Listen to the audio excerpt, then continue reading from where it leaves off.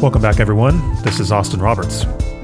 Here on the EcoCiv podcast, we engage leading thinkers in conversations about the kinds of transformations required to create a more sustainable, peaceful, and just world. The work of the EcoCiv Institute as a whole significantly depends on the generosity of supporters and listeners like you. So if you enjoy this podcast and value the many other projects that we are engaged in, please consider making a donation at ecociv.org/donate.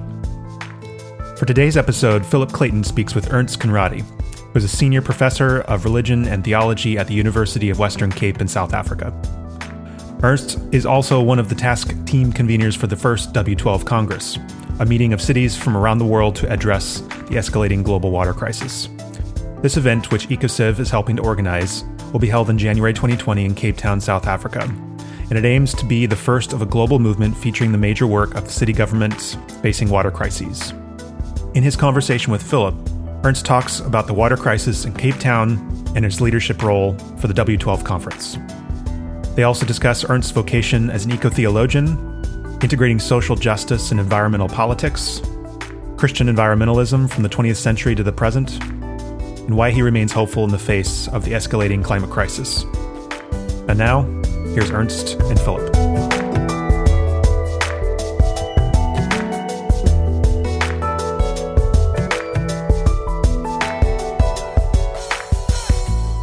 Ladies and gentlemen, this is Philip Clayton. I'm president of the Institute for Ecological Civilization.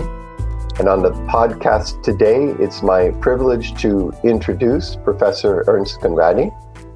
Professor Conradie is senior professor in the Department of Religion and Theology at the University of the Western Cape in South Africa. I've worked with and known Ernst for over 2 decades. He is one of the leading figures in environmental theology around the world, among other interests, a prolific author, the organizer of many significant conferences, and an activist in many areas, as you'll find out. Good morning, Ernst, and welcome to the podcast. Good afternoon, Philip. It's a little more difficult to do a conversation with 9 time zones between us. Could you talk a little bit about what led you to make the personal and professional commitment to become an environmental theologian, a theologian who works on these areas relatively early in your career? How did that come about? Thank you, Philip. I often explain that with reference to the Jonkershoek Valley, where I grew up at the foothills of the Stellenbosch Mountains all around me. It's an incredibly beautiful town and a very picturesque valley. And I think of myself as spending my childhood learning to appreciate the beauty of the surroundings, walk the mountains, enjoyed that thoroughly. Also, my student years, I was more in the mountains over weekends than studying behind my desk, also over holidays. And I don't take it for granted that you just naturally appreciate such beauty. You really need to learn it and to understand it and walk the mountains in order to appreciate that. And then I say my teenage and early adult years were a process of discovering that the rest of the world isn't quite so beautiful. For various reasons, this town of Stellenbosch is the most unequal town in South Africa, they say. And that is not because there's so much poverty, but there's a concentration of extreme affluence. And of course, I grew up in the apartheid years in South Africa. And so my political conscientization meant that I very quickly discovered that the rest of not just South Africa, but the world is not quite as beautiful. And that contrast between beauty and ugliness really kept me going up till now. Thinking back, why I started in the field is difficult, but I think it's a matter of genealogy, of demographics and topographics. I say that if you have a father and a grandfather who were pastors, and a mother and a grandmother who were teachers, and another grandfather who's a farmer, and you put all of those together, you get ecotheology quite quickly. That's great. And so I started off soon after I finished my PhD, working in a department, trying to get students to write an assignment. And I thought, well, that would be an interesting idea to let them work something on something like the environment, and I then started collecting material. It took me 20 years to keep collecting such material. And so I started with bibliography work, reading some of the stuff that I collected, and then later started contributing to the field. So we're not a religious organization. We don't have on our website resources about the history of religion and the environment.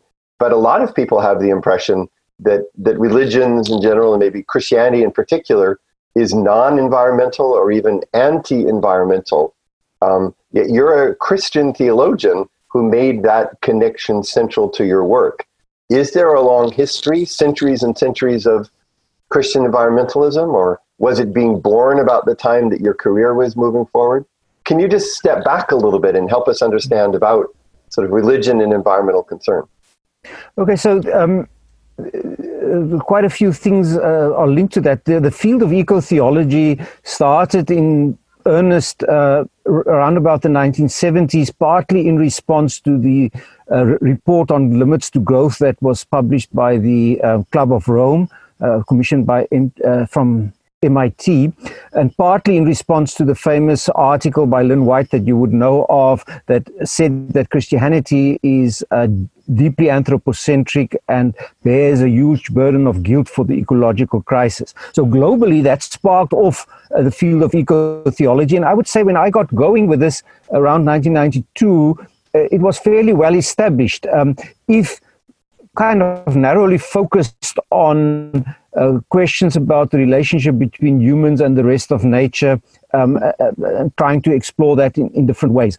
Since that time, it has exploded in all sorts of different directions, covering each and every possible theme, not just of Christianity, but of all the other global religions, especially the Abrahamic religions, because they were placed in the box of accusations that they are part of the main reason. So I was stimulated by that and the global conversations. I remember reading in Oxford Jürgen Moltmann's Guardian Creation, and that got me going, and started reading a lot of other stuff in the same process.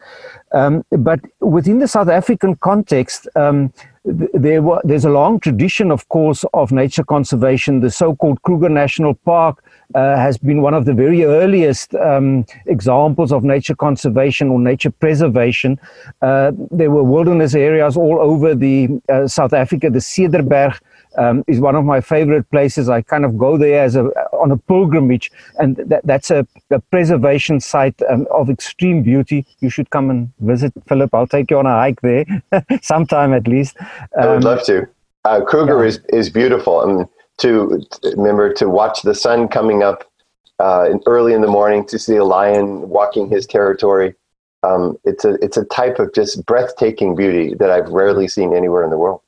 Indeed. But at the same time, that kind of nature conservation was deeply contested by the early 1990s. That was the time also of political transformation in the country.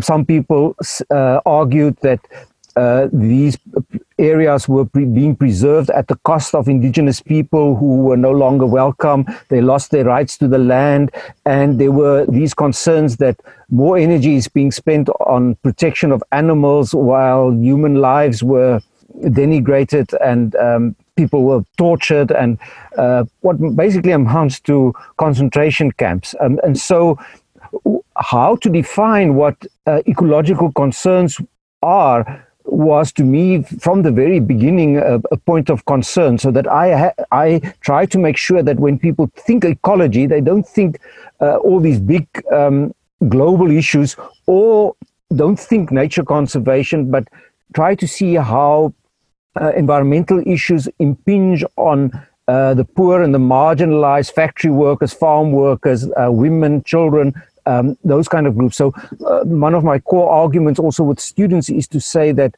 the poor in what we call townships in South Africa, most of the problems that they experience on a daily basis are environmental problems, even though it's not often perceived that way. And that has to do with the plight of winter, air pollution, factory noises from airports, overcrowding, etc., etc. These are all actually environmental problems, but not always perceived as such. So I had to figure out for myself, what does this actually mean, and what kind of issues are there that one needs to pick up. At UWC specifically, when I arrived there in 1993 as a part-time lecturer, UWC, you need to appreciate, is a historically black university, one of the premier sites of struggle in the 70s and 80s when there were student uprisings all over the place. And I discovered that my student activism from Stellenbosch University, which was, you could say, the intellectual think tank of the National Party. I was always on the far left of the spectrum as a student, but it meant absolutely nothing when I came to UWC, when I realized these agendas don't make any difference. There are other people picking that up. And I asked myself, so what kind of contribution can I make with legitimacy that would not run against these agendas, typically political agendas over democracy, human rights, etc., and women's issues, but that could complement what others are doing. And so working on environmental issues gave me that angle to say, okay, I'm not dealing directly with poverty or economic inequality or democracy or all of these. I am dealing with them, but from the perspective of environmental concerns, because this is a way to complement those many other agendas where I don't need to take the lead, but and others should. When you describe the way that you moved into environmental work, and when you list the kinds of issues that you deal with, you spoke of air pollution, overcrowding, access to food and water, and so forth. Sanitation, I should mention as well. Sanitation. And the way that this became your sort of core identity when you moved to this political hotbed at University of the Western Cape. It almost sounds like the overarching idea there that you bring as a theologian is what we often call in the United States the social justice concern. And I wonder how much is that link between the theological tradition that you studied and taught and the environmental work that is part of your publication. How much is that bridge constituted by a notion of justice, or the striving for justice? Is that true? Is that a notion which is both sort of Christian theological and a guide for you in the way that you approach the environmental work? So two comments on that, Philip. The one is I was deeply influenced when I started working in this field by the ecumenical agenda, this sometimes called the conciliar agenda over justice, peace, and the integrity of creation. And so justice was certainly part of it, but what intrigued me is really the interplay between these three, because peace issues also come, and so if you have injustices, don't be surprised if there is violent conflict lurching, if there is environmental degradation over scarce resources, justice issues will pop up. So the interplay certainly intrigued me from the very beginning.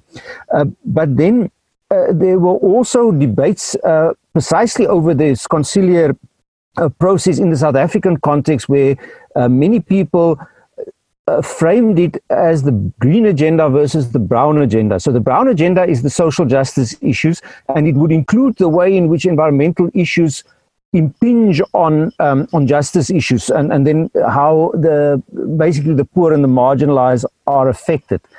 And some greenies would say, but that's deeply anthropocentric, it still doesn't resolve the problem, it focuses only on human beings and their needs.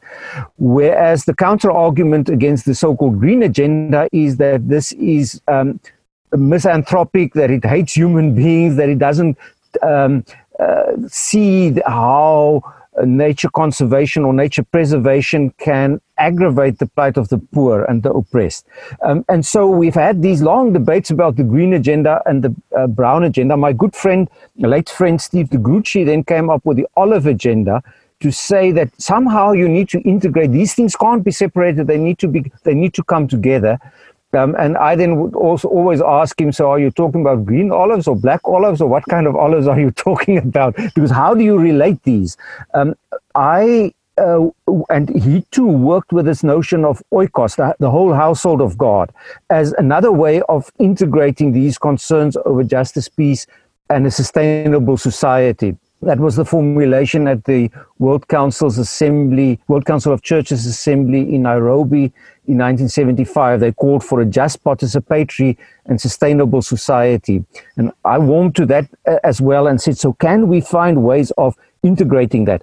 And in a way, I've spent the last 25 years thinking about this metaphor, not only its attractions, but also its limitations on a whole range of aspects of the Christian faith that is part and parcel of my work. That's really interesting. The question that I always ask guests on the podcast involves the phrase that's in the title of this institute, the phrase ecological civilization. It's not one that appears frequently in your own writing, but it does have a long-term focus and the focus on moving toward a different kind of world or a different way of living on this planet. If you took that term and parsed it from the standpoint of your own work, the concepts you write about, the priorities that you work on, where are there connections, and if there are tensions, what might those be? Okay, that's an interesting and a good question, Philip, because you're right. It's not a concept that I have used in my own writing very often. And I kind of wonder why that would be the case. It's certainly one that I'm attracted to. It's not something that I would resist, but it's not one that I use, so why not? I think part of the reason may have been the history of apartheid, where the very concept of civilization, especially in its European manifestations, was obviously deeply contested. In my own writings on apartheid, I've often made the point that this, you could say, elitist idea of civilization, keeping the European notions of civilizations alive amidst the sea of barbarism. It's often called the flame of the light of Christianized forms of civilization in this deep, dark African continent, was the very reason why people thought they needed to create distinctions between themselves and others, both from within and from the outside, in order to maintain a particular sense of civilization. And of course, that led to many further debates about other forms of civilizations, including African civilizations from the pre-colonial period. There's the Great Zimbabwe, but there were also early civilizations within the South African context. And so the very idea that some people are civilized and others are not became deeply contested. And it's something that I would therefore almost intuitively not want to touch too quickly. At the same time, there are concerns over sustainability that are very congenial to this idea of ecological civilization, because that's the long-term question. How long can we continue civilization, especially insofar as it's based on fossil fuels? It's not sustainable. So can you maintain civilization, as it were, without the use of those fossil fuels? These are questions that I grapple with, as you do, and many others. So it's not a concept that I'm foreign to, but it's not one that I would naturally use. One area where there might seem to be a connection between the two is the long-term perspective. So the Western religions have been messianic or millennial. The Abrahamic traditions have thought about a future state where justice would reign. And religion almost by nature takes the long-term perspective on the universe or on human existence as a whole. It draws the eyes up from the day-to-day to ask this broader question.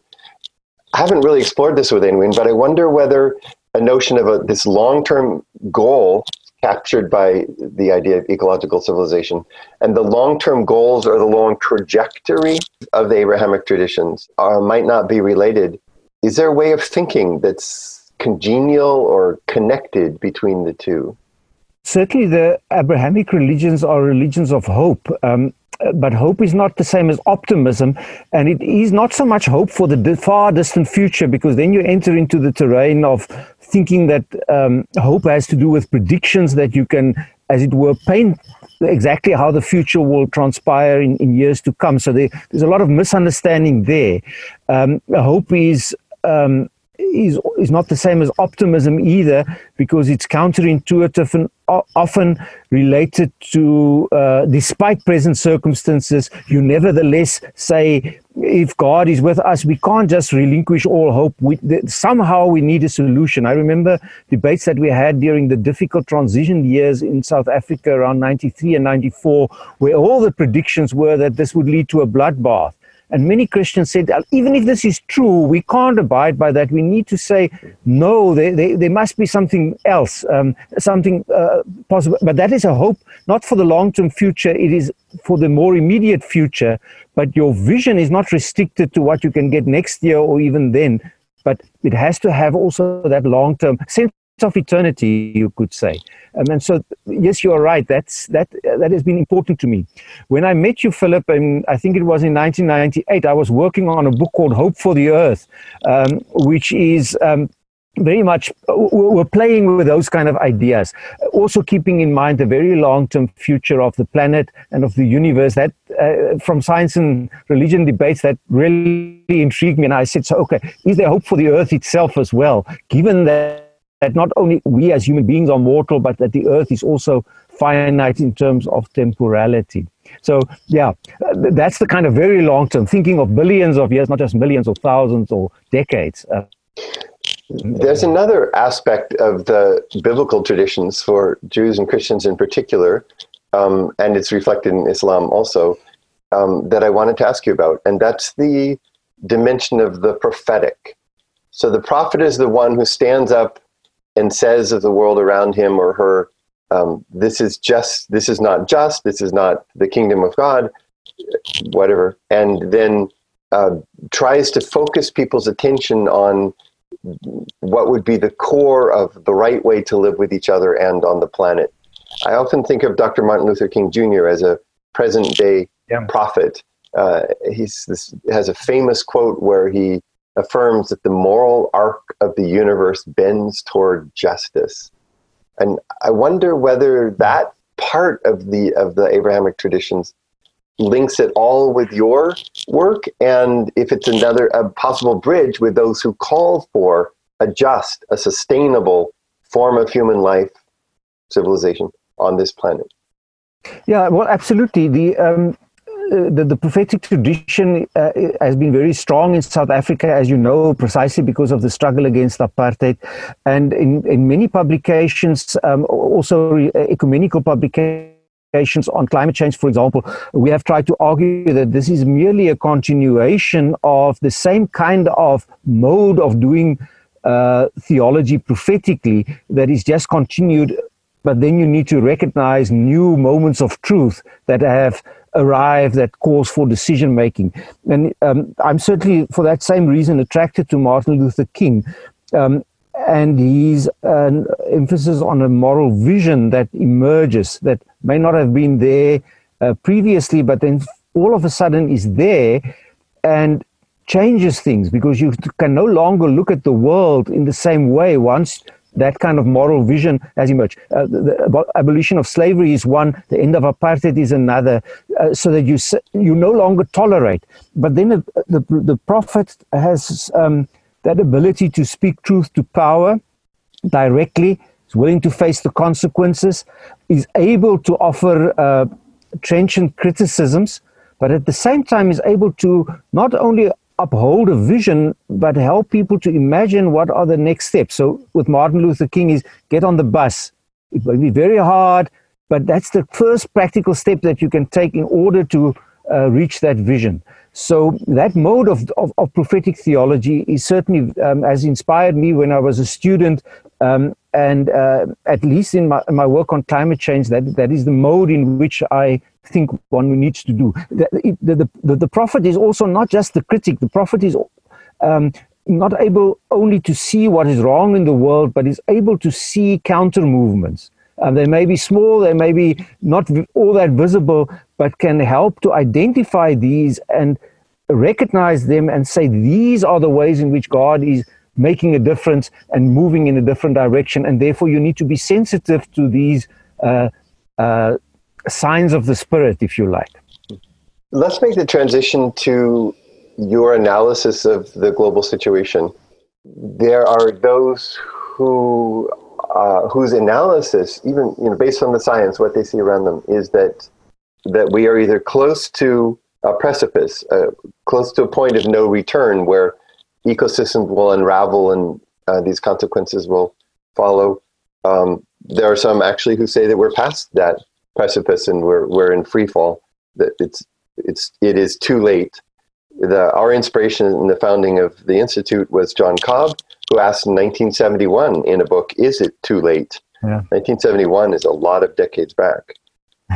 There are others who are technophiles, who are fairly sure that humans will come up with the necessary technology to avoid the worst consequences and maybe most negative consequences. You write as an author and a scholar and resident of the global South and of one of the continents where it's said will be hit the hardest, is being hit the hardest by climate change. What's your reading of the scientific data? What's your reading of the global situation that we face today? Thank you, Philip. This is a hard question to answer. I'm naturally inclined to be a pessimist rather than an optimist, but I do not think that hope has to do with pessimism or optimism. So my own reading of the scientific data and the political analysis of the ability of the global decision makers through the various conferences of the parties, for example, is that it would be very difficult to avoid a very significant disturbance to what we have at the moment. So we would need to go through some form of very dramatic transition that could lead to a catastrophe, but I'm not a prophet in that sense that I can predict that something like that would happen. But all the pointers are, as far as I can see, very negative. There are small pockets of hope and where people come up with ideas, but these are not at this kind of scale that is required. So I don't think it would be easy to avoid a catastrophe. 2 weeks ago, I was speaking at a winter school here in Stellenbosch, where I gave as a title, this may shock you, why am I telling my children that the walls of Jerusalem will fall within their lifetime? Wow. I put both the walls, yeah, it is, both the walls and Jerusalem in inverted commas. And I was thinking, of course, of the figure of Jeremiah, who had to cope with that idea that that the catastrophe may not be averted, but nevertheless placed his hope in the long-term future, 70 years and even beyond that, and purchased some land as a symbol that all is not done, even though the catastrophe may not be avoided. So, as you would know, in South Africa, we have been prone to play around with these biblical images, and they're all rather naughty because you have more dissimilarities than similarities. So in the 80s, 70s, we were talking about the house of slavery in Egypt, and we need the Pharaoh. Who's the Pharaoh, and who's going to be our Moses who will lead us to the promised land? And in the 90s, when things were not all going all that well, at least there was the unbanning of the liberation movements. People said, but isn't this now wandering through the wilderness on our way to the promised land? And the return from exiles also prompted some reflections to say, isn't this the return from exile, or how should you think about that? And nobody really addressed the idea of the conquest of Canaan. So we need to watch out for that. But so that would scare me. But in 2009, the South African Council of Churches produced a little book before the Copenhagen Conference of the Parties, in which we acknowledge these rather playful biblical analogies, and then said, but maybe we are not in that kind of time of catastrophe yet. And so we use the image there of the reformations under King Josiah, you could say 30 years or so before the catastrophe came, where there was a rediscovery of the law and a transformation of the whole of society on the basis of the law to say, this is what we need, because if we don't do this, the catastrophe will come. And they did, and it was in a way quite successful, at least for a while. And we said, well, maybe that is what we need still. We need to engage in a radical transformation of society that would require essentially that the carbon basis of the energy basis of the global economy needs to be changed from fossil fuels to sustainable alternatives. And we said then this has to happen in 50 years or 60 years, I think we said, from 1990 to 2050, of which the first 20 years were gone by that time. Now the first 30 years are gone, and they are more important than the later years. And so, but we said, okay, there's maybe still time for change. And then I said at the conference last week, maybe I'm now siding with Jeremiah. I'm not giving up hope, but it would be very difficult to avoid a looming catastrophe. I'm attracted still to that idea of ecological civilization because it has this long-term vision to say, if we want some form of civilization as we know it, with universities and maybe even Olympic Games and those kind of things, libraries, maybe in a different form, then we need to think not only long-term, but we need to think through the radical implications of this failure around sustainability that I think we are confronted with. What needs to be done? What kinds of changes do you advocate for? Where is the start? What is the nature of the human response that you call for? So I think that's twofold, Philip. The one has to do with the possibility that even if you can't avoid the catastrophe, you can avoid the worst effect. So whatever we do will lessen the problem for our children and grandchildren. Even if it doesn't avoid it, at least we need to do what can be done in terms of politics, economics, lifestyle changes. That's on the short to medium term. But then I think there's also some slow work that one needs to keep in mind that takes much longer. It takes centuries to accomplish. The Buddhists, I think, understand that's better, but there are also these wonderful stories about Christian communities who have treasured a certain instinct for centuries. And when a new challenge then arrives, they are able to respond to that. And so I think some work is like that, that you just need to keep doing what you are doing, because slowly you change vocabulary, you change a moral vision helps to sink in. Instead of frenetically trying to organize a revolution or something like that, the slow work helps you to see that you need to maintain the long-term vision, even if it would not lead to short-term successes. So the liturgy, I think, is a good example because liturgies don't change people overnight. 20 years of good preaching can change your life. It has changed mine, but no one sermon ever did that trick. So because it changed your way of looking at things. And that's also the reason why you need long services in the African context, because people come with their ideas of power. What makes the world go round? It's money, it's politicians, it's the rich, the powerful, the beautiful. They make the world go round. And then you need to come to the liturgy, and there you are told, no, actually, that's not what makes the world go round. Vulnerability and love is what makes the world go round. And people say, that can't be. We can't believe it. And so you need these long services to change your mind, so that when you go out of the liturgy, you say, well, now we see the world in a new light, as I would want to say, in the light of the world. And then that changes everything. But it's slow work. Nice. In the light of the world? Yeah. What might communities in the future look like? You've written a book with the target date of 2050.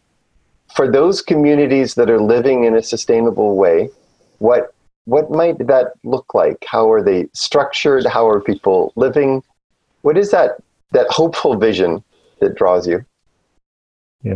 I can't give a good answer to that, Philip. I'm not the kind of person who can help to imagine that. I've read many attractive things, and what I do think, especially in the African context, is that those kind of communities would need to be urban communities. And so the temptation is always to imagine a rural community somewhere in deep Africa, which would be uncontaminated by the Industrial Revolution and by the kind of changes that we see. That is not attractive to most people who are flocking to the cities. So what we need is an understanding of sustainable communities. And as Larry Rasmussen, a person whom I respect very much, have said, that the problem is that these urban communities are replenished with moral codes and moral visions, but they are depleted faster than they are replenished. He wrote this book on moral fragments and moral communities. I think it was in 1993 already. So they are all threatened. And in the context where I live on the Cape Flats, that is quite evident. You do get these pockets where people hold one another's hands and they resist all the traps of poverty. But at the same time, gangsterism, drug abuse, alcoholism, prostitution, etc., gambling is absolutely rife. So that the military has been called in recently to maintain some degree of order in the neighborhoods on the Cape Flats because of gangsterism and the crime that is associated with that. So yes, there is that that need for communities because that's the only way that you can operate. It's not through big structural changes. It's the resilience of living in communities that can make the difference. But it's hard. Let's talk about the specific project that we've been working together on for several years now. You've taken the leadership. You were the first South African leader to begin advocating for a global meeting of cities after Cape Town faced what came to be called Day Zero. And through your work, and now you've brought in University of the Western Cape and other organizations and individuals across the Western Cape and also across South Africa, you're a major part of this planned event on January 27th to 31st of 2020. So I'd love to talk a little bit about that activism, that leadership that you've exercised. Could you start by describing for our listeners, what is this Day Zero notion that is uniquely associated with Cape Town among the cities of the world? How did that come about? What's its significance? Obviously, you think that notion has some positive significance, but what's the background to the use of that term, Day Zero? What we know vaguely, but as a lifelong person of the Western Cape, what happened? So a bit of background I think is helpful. Cape Town and the Western Cape is basically a winter rainy season part of the country. So we have dry summers and wet winters, which means June, July, August tend to be wet. And from living memory, there were drier and wetter cycles, so that you would have 3, 4, 5, 7 years of heavy rainfall and then drier spells. We have had in 2015, 16, and 17 3 very dry years in succession, which means about 40% less rainfall than we were normally, on average, expecting. The last year or two has been average, not above average, but average again. And so what happened, of course, is that the dams that help us to maintain enough water for the dry summer months and needs to get us to April or May when the first rains would start falling, they were being depleted. And so water restrictions were introduced in all the major towns, but certainly in the city of Cape Town as well. And these water restrictions became more and more severe as it became evident that we may run into trouble. This was late 2017 and early 2018. That was clear that a crisis is looming unless we do something dramatically. At the same time, quite a bit of the water in the Western Cape is used for agriculture. We are a wine growing industry, soft fruit, and that is a source of employment for many people. So that needed to be kept going, but they too were restricted in terms of the water that they can retrieve from the rivers and the dams. And then gradually it became clear that we need that we may run into serious trouble. And so the city of Cape Town then increased the levels of the water restrictions to the point where people were allowed only 50 liters per person per day. I'm not quite that's sure. Not much. That's 12 gallons of water. I'll bet the standard American usage is 4 or 5 times that much per person per day. Yeah. So that's basically, if you flush the toilet 3 or 4 times a day, then you've used all of it. So people discovered the need to figure out what are they using water for, and they were certainly not allowed to fill up swimming pools or water the garden, or wash the car or anything like that. And so you needed to think about not only taking showers instead of baths, but taking short showers. They were timed, and you needed to think about washing clothes and especially reusing water, because that was the only way that you could come close to it. The absolutely remarkable part of the story is that the citizens of Cape Town complied. Not completely.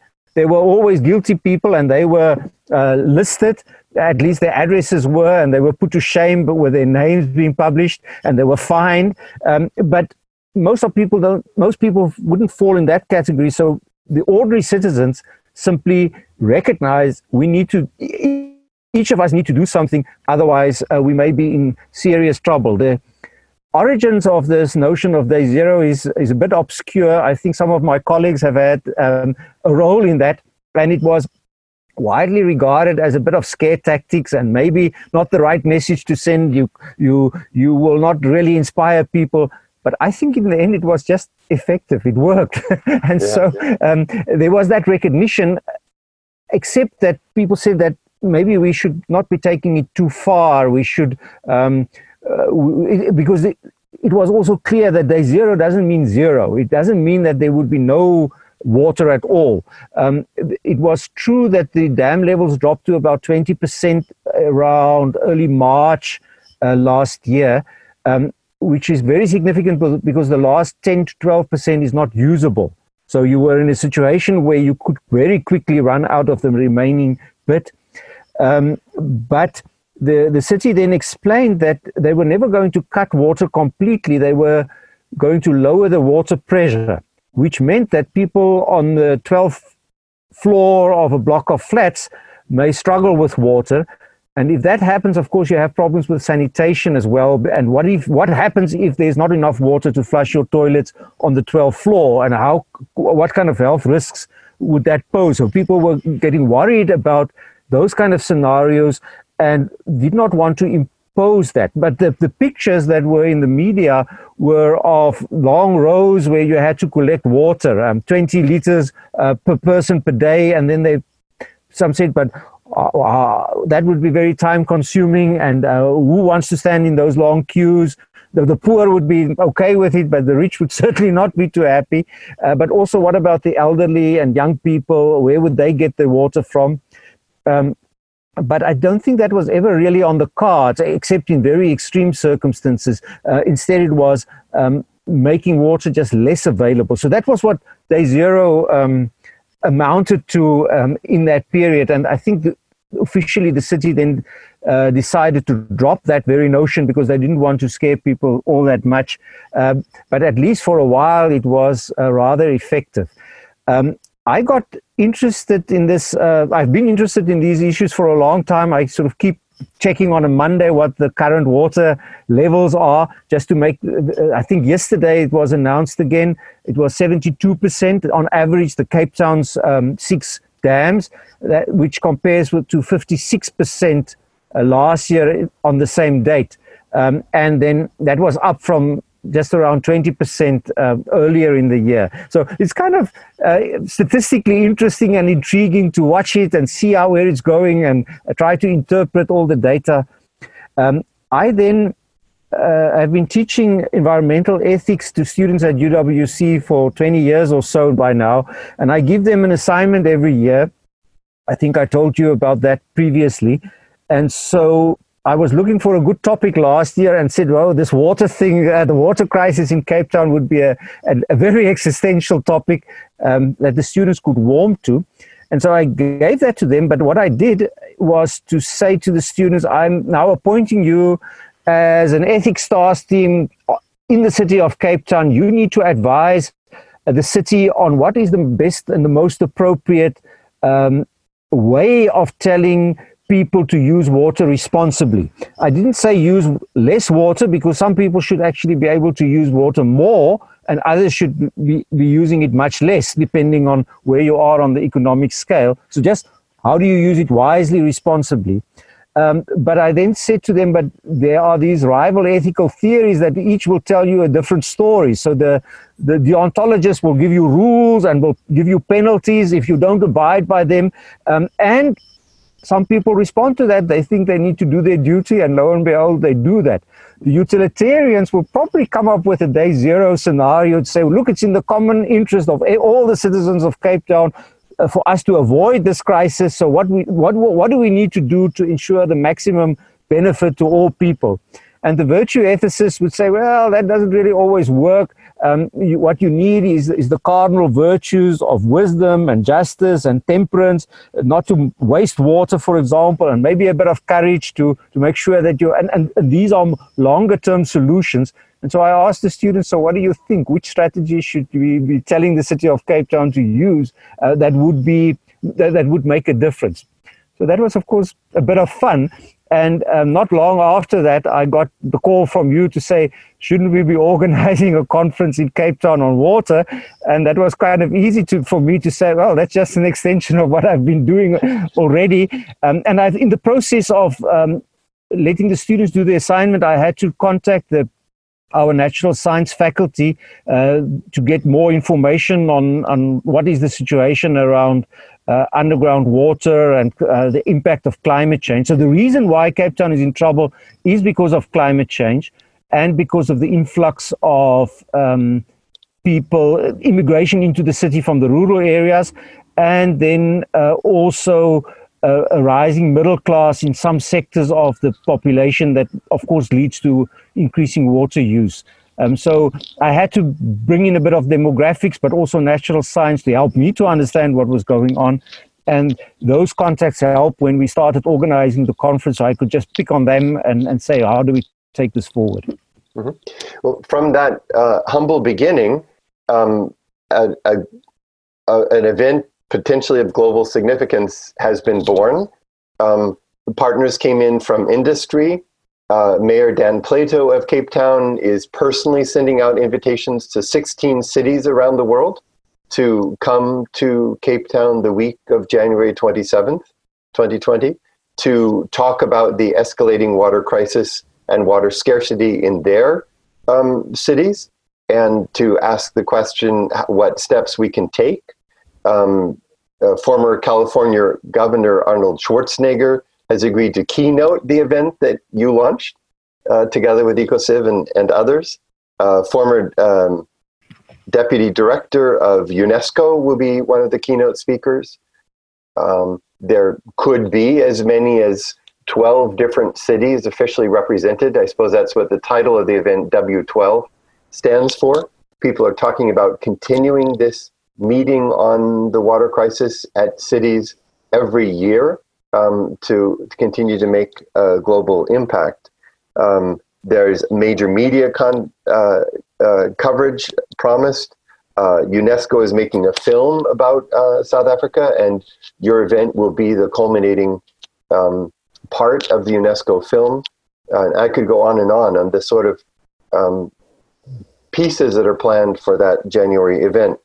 You in particular have taken leadership for the first part of the 5-day Congress, which takes place at your University of the Western Cape, and that involves, again, this was your idea, a number of task teams, or we say task forces, that are working on specific topics. Could you just say a little bit about those research teams, what they're looking at, and how that may be important for long-term significant results coming out of the Cape Town conference, the task teams?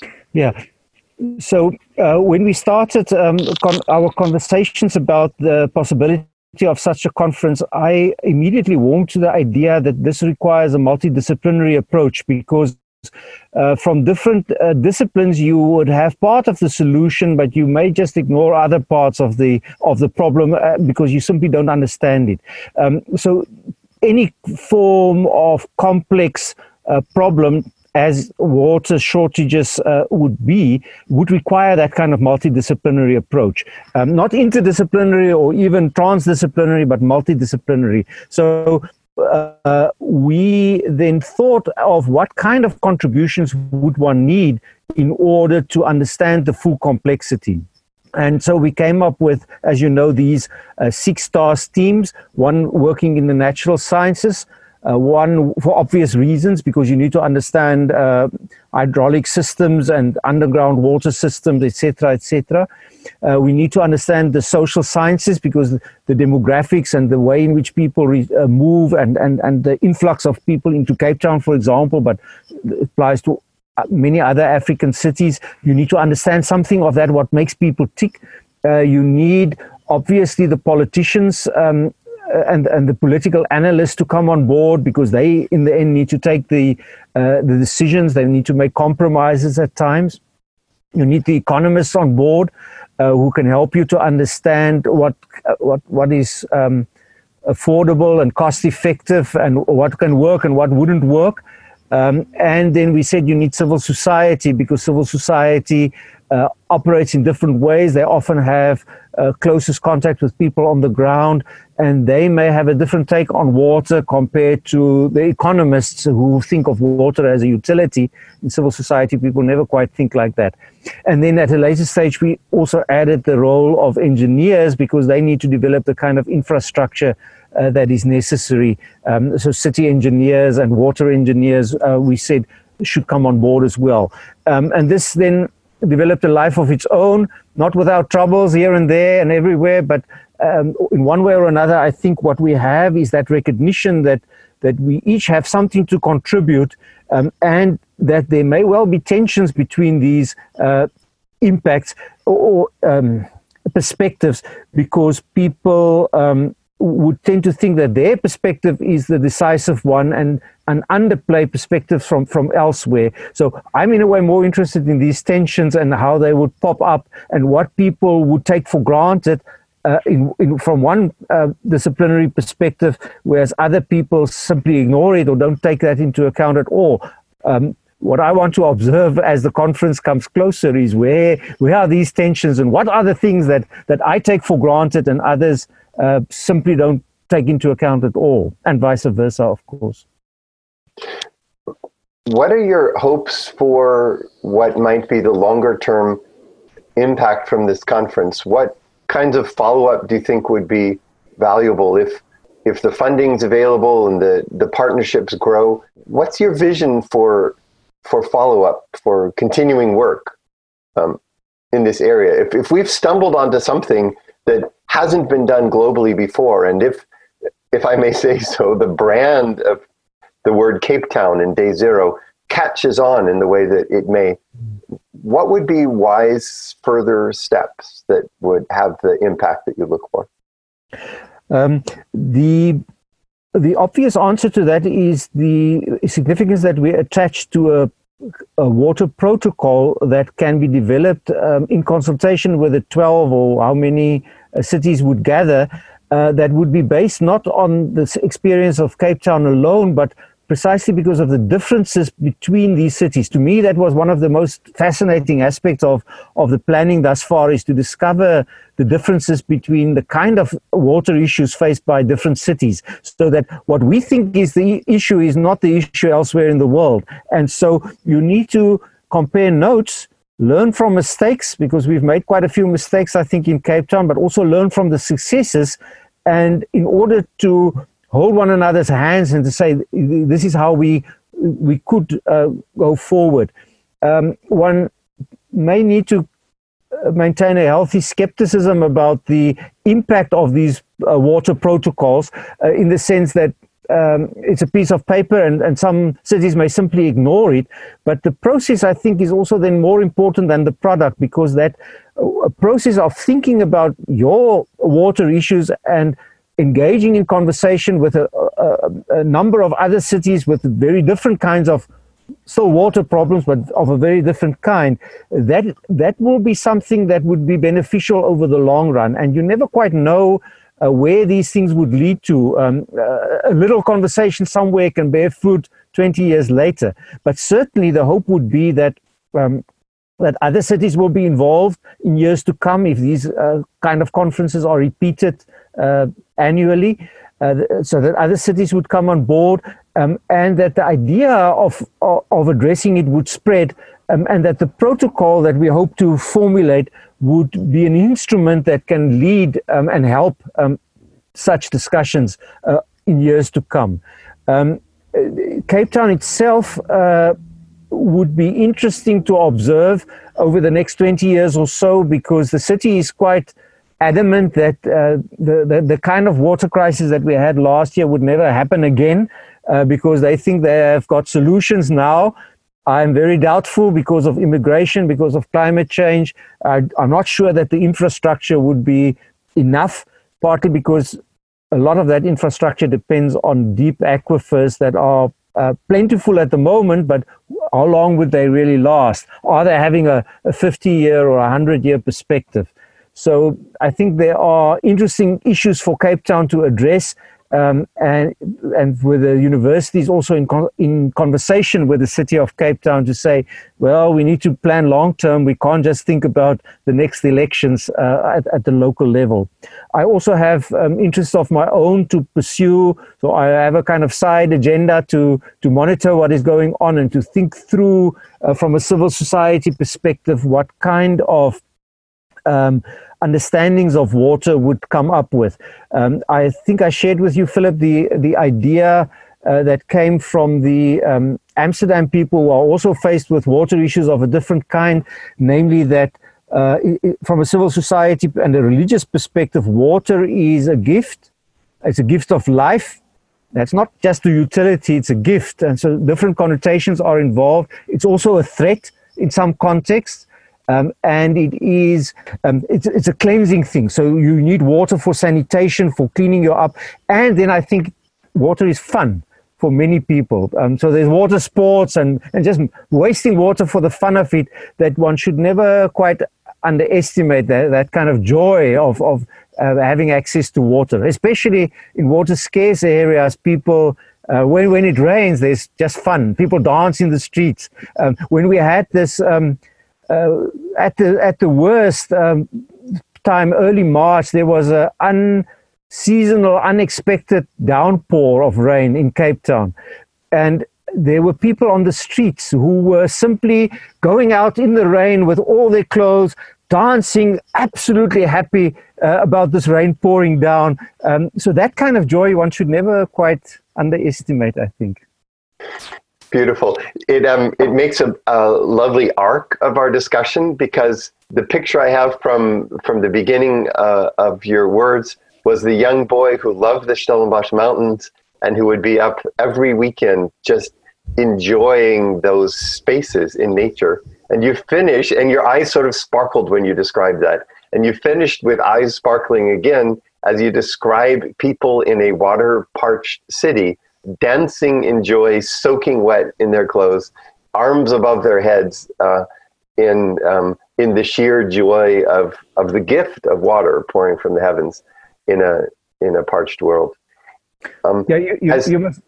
Sorry, Philip, just to add to that, in some of the dry areas in South Africa, the Kalahari Desert as well, there would be periods where it doesn't rain on a particular place for 7 years. So imagine a little boy growing up, he's 7 years old, and for the first time experience rain. Mom, what is this? And that kind of attitude. And so recently they had very dry periods for a long time. The drought in the Northern Cape is not nearly broken. And so the sheer joy of the news coverage of those farming communities when they had good downpours is just incredible. So as I imagine the young boy and I imagine the professor, I picture you out on the streets dancing as well. It makes me wonder again about that way of imagining humans living on this planet in centuries to come. And it's a good final question for somebody whose career has who's a pessimist by nature, who knows the facts and the details of climate change and its implication, who understands civil society, but also teaches in the Department of Religion and Theology and asks the question of the long term. There's hardly a book of yours that doesn't grapple with what we need to do on the long term and what hope looks like.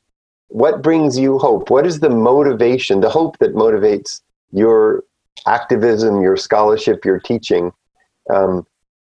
What is the ground of hope for you? What is it that you hope for humans on this planet well into the future? Okay, Philip, this is also a difficult question, isn't it? As a theologian, I would say that my hope is not based on evidence or trends that I spot or anything like that. It's based on a vision. It's based on the promises of God, if you want to formulate that theologically, that a different world is possible. And that vision then inspires you to not only to think long-term, but also to say, what do you do next? The kind of small priestly day-to-day duties of teaching, preparing for classes, those kind of things that you need to attend to. So it's the vision that I think is crucial, that inspires you. And maybe I should refer back to UWC. In many respects, the university is artificial. It was set up on the basis of the Race Classification Act in 1960. The university rejected the basis upon which it was founded. It said we should not exist in the first place. Our people should be able to study at the white universities, which were strong universities at that time. But despite all the odds against it, and it was given a very difficult time during the apartheid years with very stringent budgets provided by the state, it nevertheless operated despite everything. And we are creating a kind of society where there are different groups and different stakeholders that has never been, ever before. And so I think of UWC as an experiment into a different world that doesn't exist yet, but we are trying it out and see whether it can, and that certainly gives you a sense of hope. A few years ago, some of my colleagues wrote an anniversary for the university with the title Becoming UWC. The identity does not lie in the past with the founding fathers, usually fathers and not mothers. It doesn't lie really with the years of struggle and the big student uprisings of 1976, or even the current successes. We are not yet who we are. We need to become UWC. I find that just absolutely fascinating, and that certainly gives you a sense of hope, yes. Professor Ernst Conradie, a person who's given his entire professional career to fight for those mountains, those places of nature, and the kind of urban environments that will be places where humans can live and thrive in their ecosystems, in their bioregions. Thank you for the hours and hours that you've poured into this major Cape Town event, and I hope that we'll have the chance to work together for years to come. Thanks for taking the time to talk with us today. Welcome, Philip.